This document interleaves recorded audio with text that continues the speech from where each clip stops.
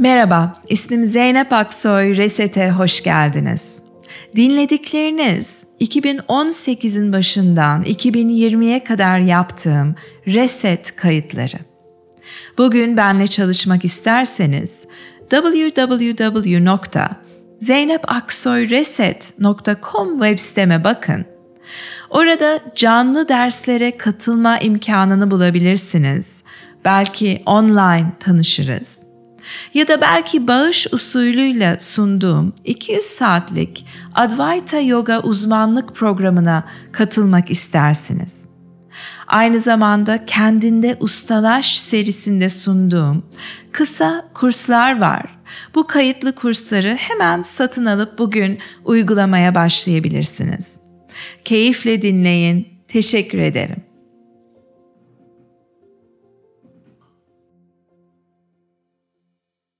Merhaba, ismim Zeynep Aksoy ve Reset'e hoş geldiniz. Her akşam saat 10'da Türkiye saatiyle canlı yayında sizinle beraberim. Amacım size nefes farkındalığı pratiğinde yardımcı olmak, bir 20 dakikalık uygulama sunmak. Çünkü biliyorum ki tek başınıza evde yapmak bunu zor olabiliyor. Bir motivasyon gerekiyor. Dolayısıyla 20 dakikalık, 5 aşamalık bir klasik bir meditasyonda sizi yönlendiriyorum. Özellikle nefes farkındalığı ile başlayan bir meditasyon bu. Aynı zamanda sizin sorularınıza cevap bulmaya çalışıyorum. Kendi fikirlerimi paylaşıyorum. Paylaşımlarınızı da aktarıyorum. Kendim 20 senedir aşağı yukarı yoga, meditasyon ve bu doğu felsefeleri işi içerisindeyim. Bu projeyi eşim David Cornwell ile birlikte yapıyoruz. O da 20 senedir meditasyon yaptığı gibi bir de psikoterapist, travma terapisti, mindfulness konusunda master yapmış biri. Ve beraber bir araya gelip yapabildiğimiz kadarıyla cevaplamaya çalışıyoruz sorularınızı. Unutmayın ki her paylaştığımız şey sadece bizim kendi deneyimimizden geliyor ve kesinlikle hiçbir şeyi bir mutlak doğru gibi almamanız gerekir. Bugün Özlem diye bir arkadaştan, bir izleyiciden paylaşım yapıyorum. Soyadına verilmesini istemedi. Şöyle bir paylaşım yapıyor Özlem. Zeynep merhaba. 23 Ocak'ta son kemoterapiyi aldım.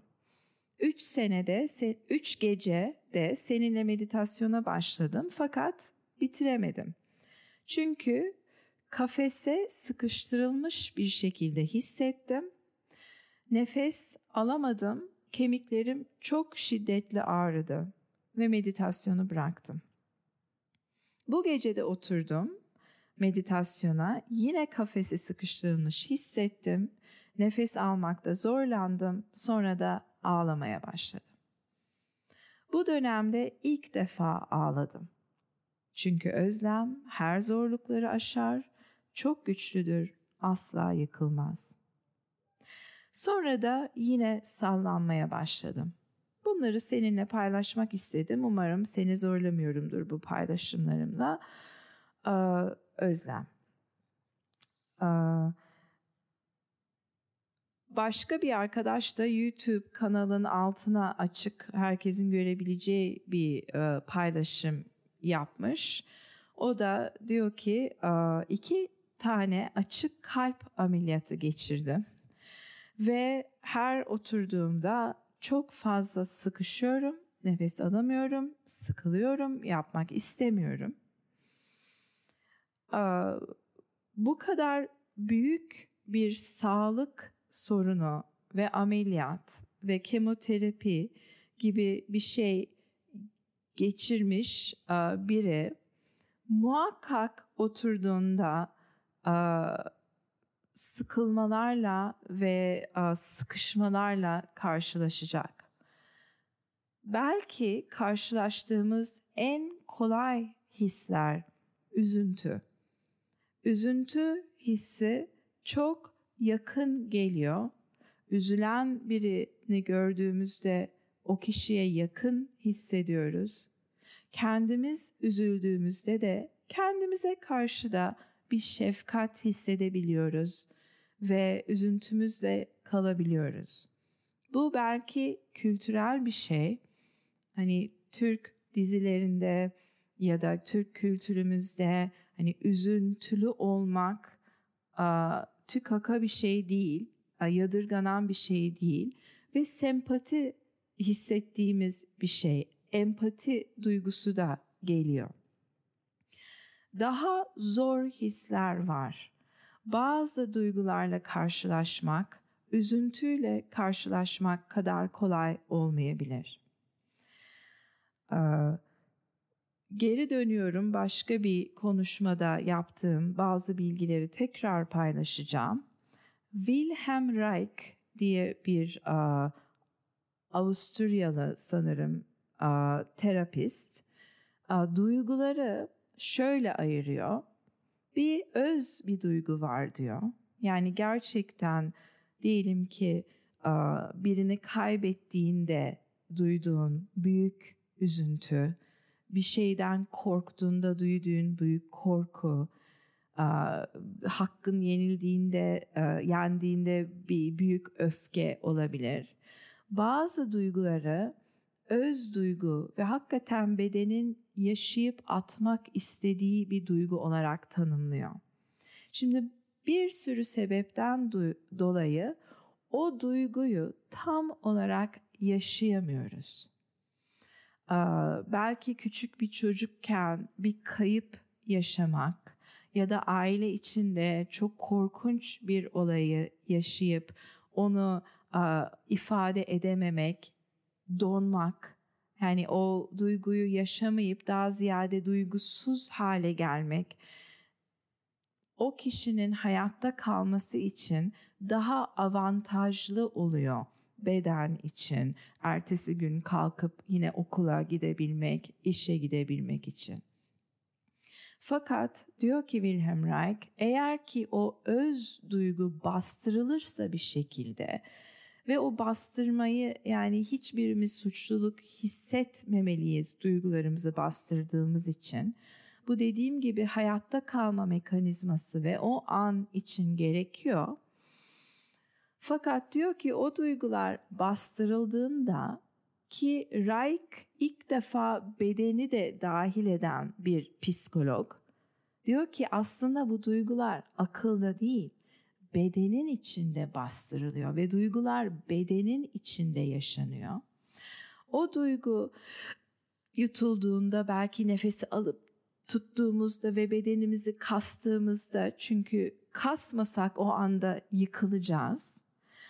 Ne zaman ki duyguyu bastırıyoruz ve bedenin içinde tutuyoruz, bedenin içinden geçip gitmiyor.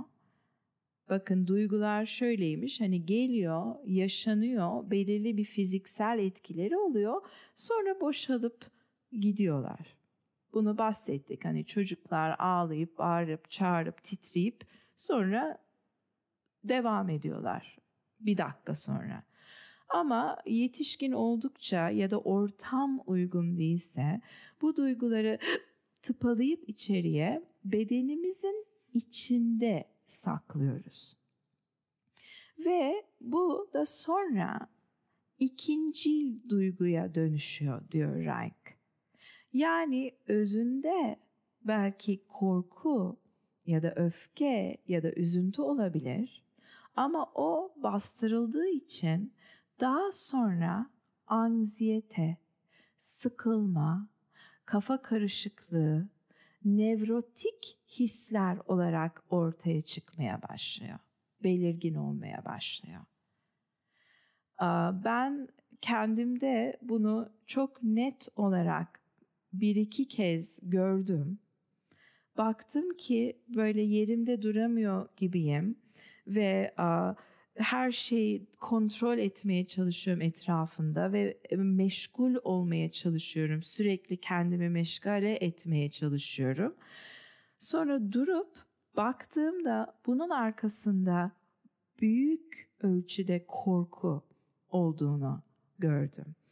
Ve nedenini belki tahmin edebiliyorum kendi hayatımın öyküsünden dolayı.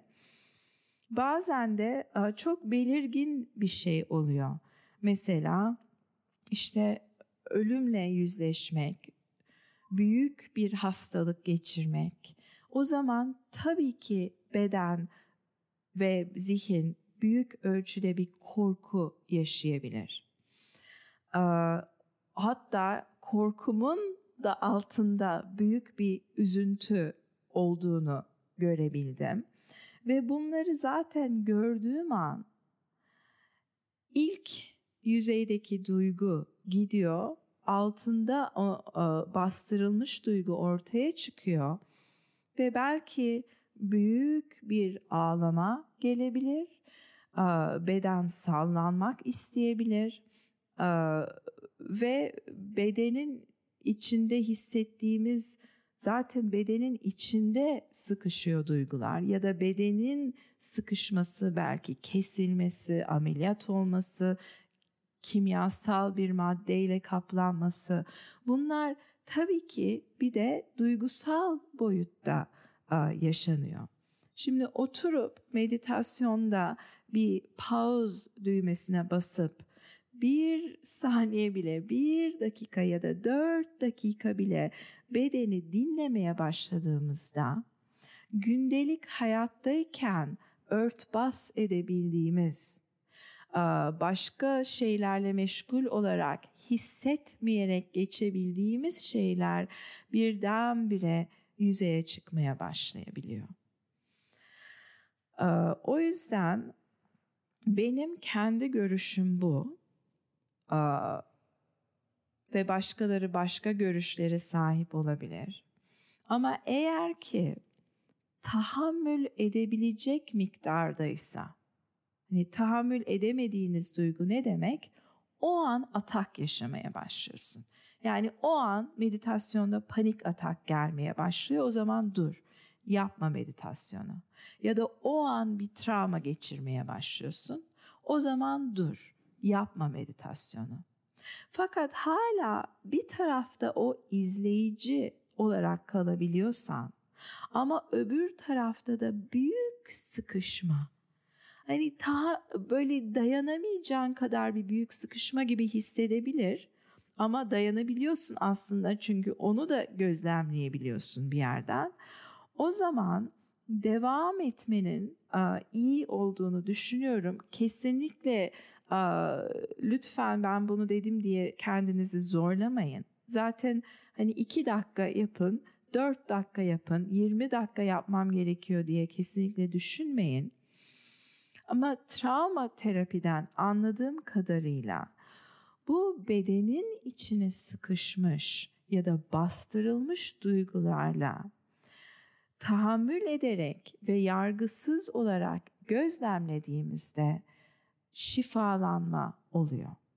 Yani o an işte Özlem'in sıkıştım, kemiklerim ağrıyor, korkunç hissediyorum deyip bunu 2, 3, 4, 5, 10 dakika gözlemleyebilir kalmasıyla onun sonunda mesela o ağlama çıkabildi ve bir rahatlamanın bir göstergesi oluyor genelde ağlama. Çok böyle dramatik bir ağlama olmadığı sürece, ki benim kendi yaşadığım deneyimlerde kimi zaman gerçekten meditasyon içerisinde hani hüngür şakır ağladığımda oluyor. Fakat o ağlarken de hala kendimi gözlemliyorum. Diyorum ki evet, ağlıyorum. Evet, üzüntü var. Ve bunun sebebini belki aklım hemen bir şeye bağlıyor. Bir kayıba ya da yaşadığım bir duruma. Ve büyük bir şefkat de gelmeye başlıyor kendime karşı o sırada. Bunları ben yaşadım ve kimi zaman duyarsınız insanlar, yoga hocaları belki ya da terapistler diyebilir ki hani gir duyguyu yaşa at içinden. Hani bundan bahsediyorlar olsa gerek.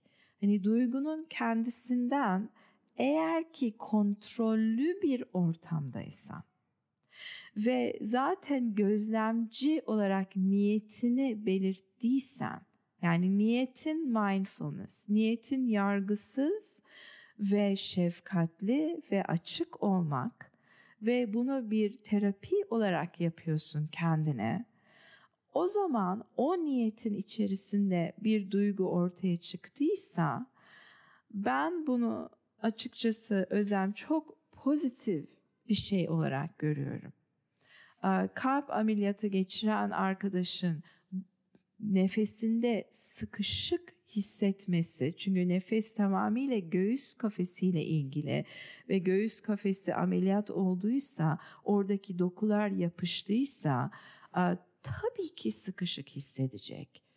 Ve bu da üstelik başka hani kaçıp gitmek istiyorum duygusu, ama kaçıp gidemiyorsun kendi içinden.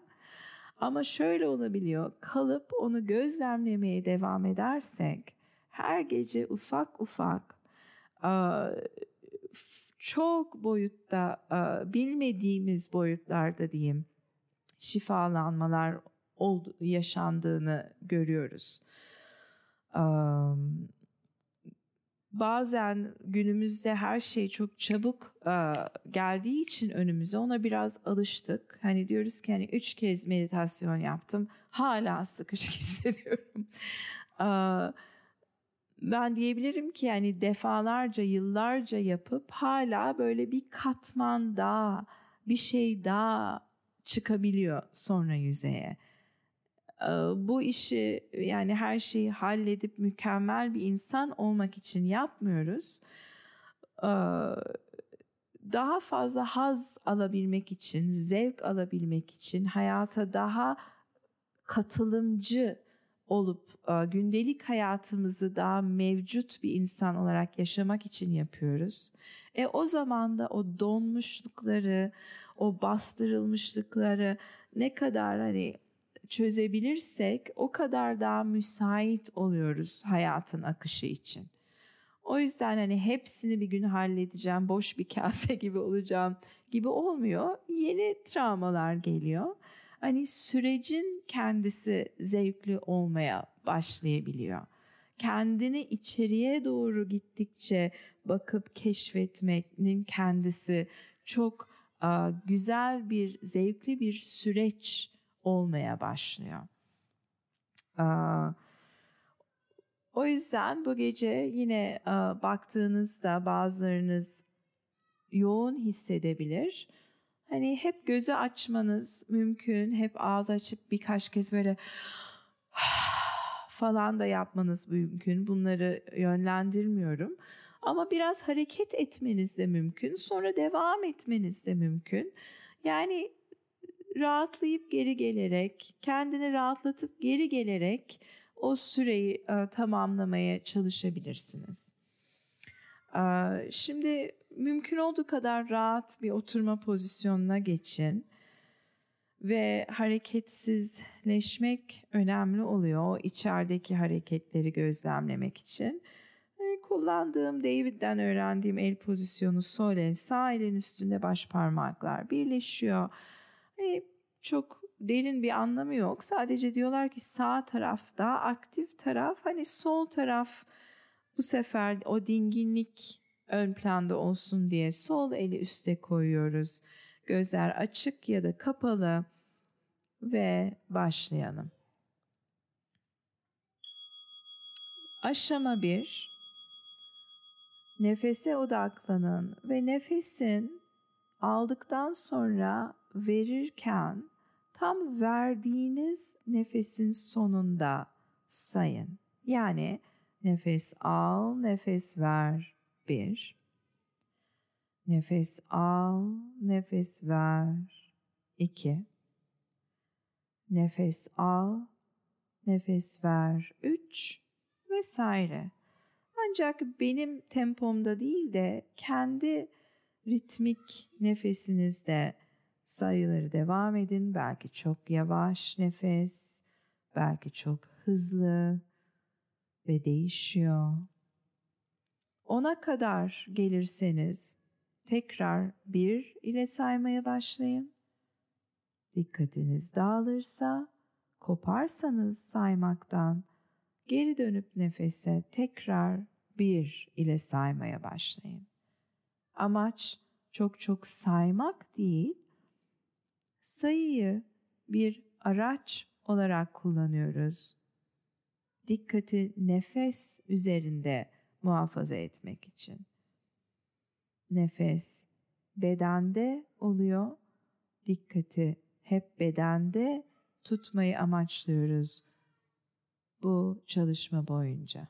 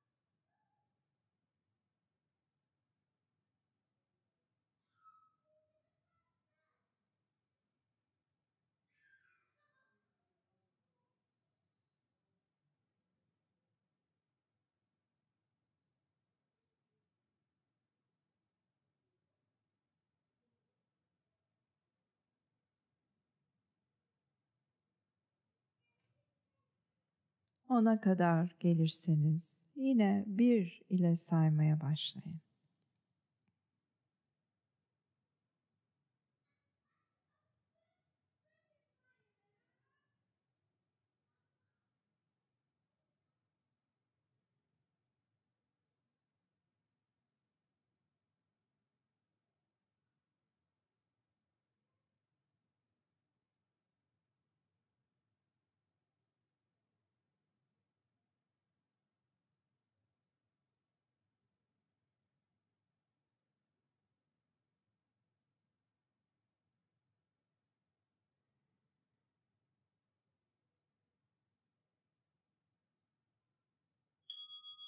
Aşama 2, yine nefeste kal ama bu sefer sayıyı aldığın nefesin başına yerleştir. Yani bir nefes al, ver. 2 nefes al, ver. 3 nefes al, ver vesaire. Birinci ve ikinci aşama arasında sayıyı yerleştirdiğimiz yer arasında çok az bir fark var. Biri verdiğin nefesin sonu, biri aldığın nefesin başı. Amaç yine pür dikkat nefes üzerinde kalsın. 10'a kadar gelirseniz 1'e dönün. Dikkatiniz dağılırsa 1'e dönün.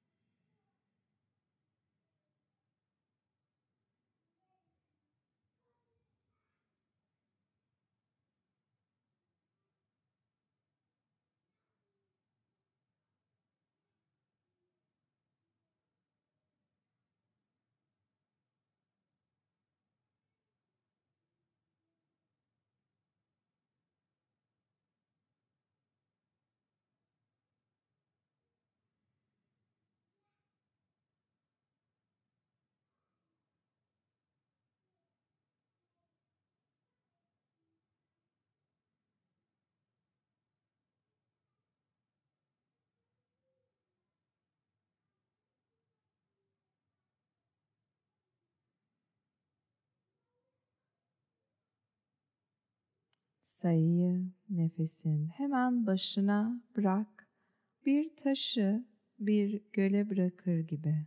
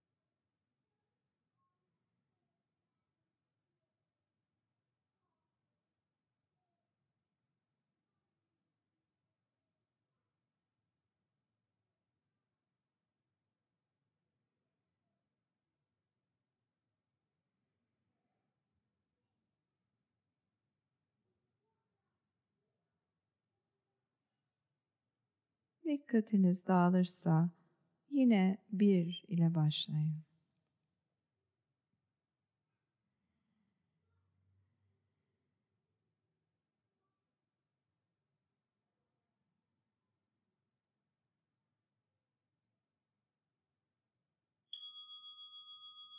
Aşama 3. Artık saymayı bırakıyoruz ama hala dikkati nefes üzerinde muhafaza etmeyi devam ediyoruz.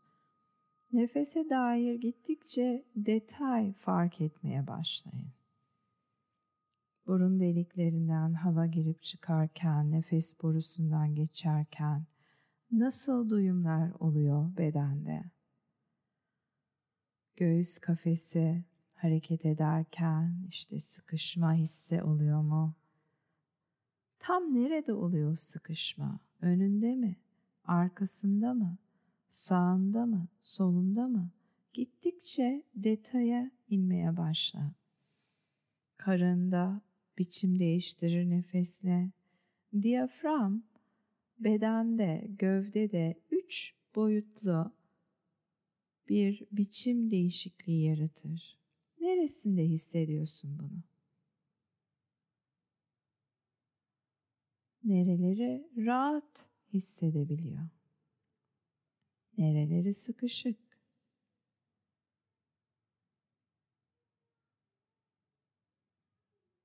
Acaba sıkışıklığa rağmen şu anda nefesin keyif verdiği herhangi bir tarafı var mı?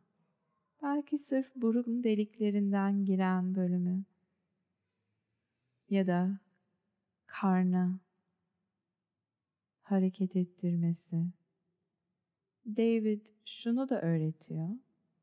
Sanki göbeğinden, alt karından nefesin girip yine alt karından çıktığını da hayal edebilirsin. Bu sana yardımcı olacaksa. Yani nefesin burundan değil, alt karın bölgesinden, hatta ellerin kucak üzerinde durduğu o bölgeden bedene girip, bedeni doldurup, yine oradan bedeni terk ettiğini hayal etmek belki size keyif verebilir.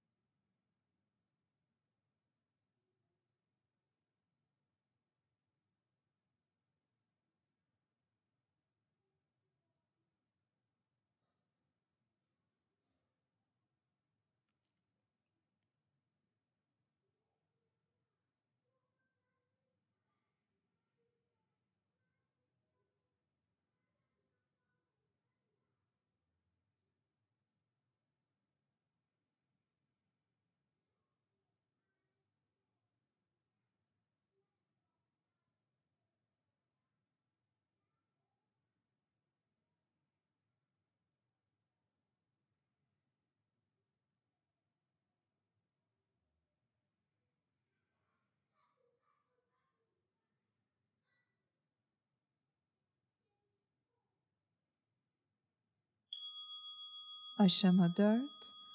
Yine nefes ve beden duyumlarında kalıyoruz. Ancak bu sefer dikkat burnun ucu, burun delikleri ve üst dudak bölgesine daralıyor. İyice ufaltıyoruz dikkat alanına.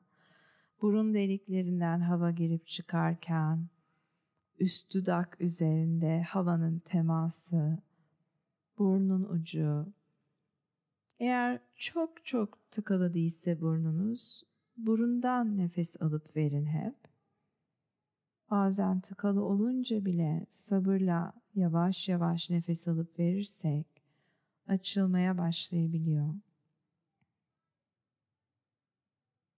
Bu bölgede hiçbir şey hissetmeseniz bile yine nerede olduğunu bilerek bedende bu bölgenin dikkati bedenin o bölgesine toparlamaya devam edin.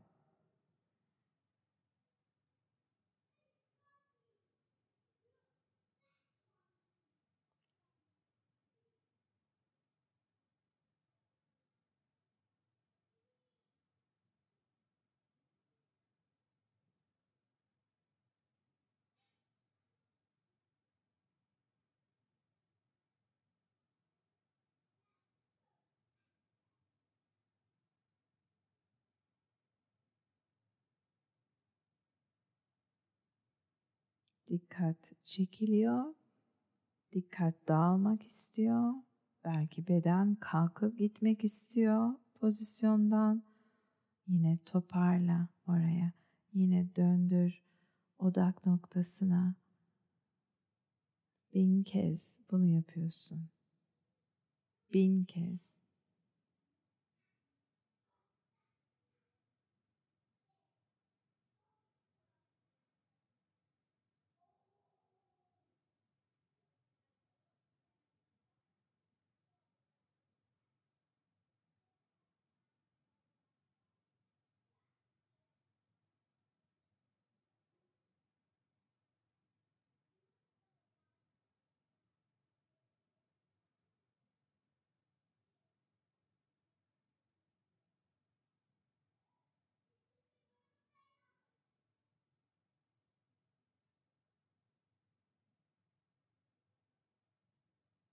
Sıkılmada bir his, daralmada bir his, çekip gitmek istemek de bir his. Aynı üzüntü gibi, başka bir şey gibi ona da bak. Onu da beden boyutunda incele. Nerede en çok sıkılıyorsun? Göğüs kafesinde mi? Bacaklarında mı? Ellerinde mi? Sağ elde mi? Sol elde mi? Detaya in. Sonra yine nefesine dön.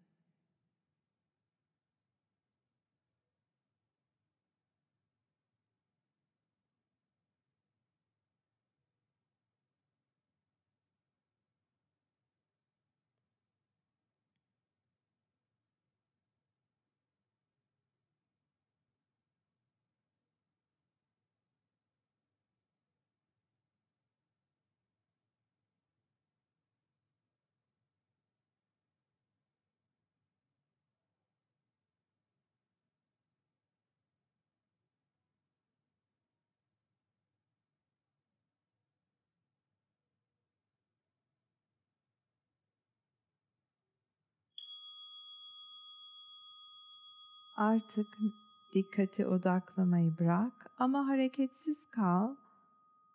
Sadece otur, hareketsiz otur ve bırak dikkat bazen etraftaki seslere, bazen yine bedende bir hisse, bir duyuma, bazen duygusal bir hisse, kimi zaman bir düşünceye gidiyor. Yani dikkat oradan oraya gidiyor. İzin ver buna. Dikkatini gözlemle.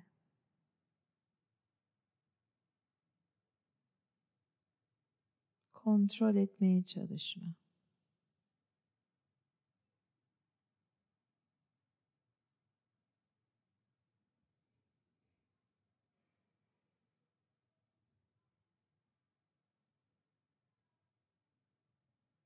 Spontan hareketler belirebilir bedende.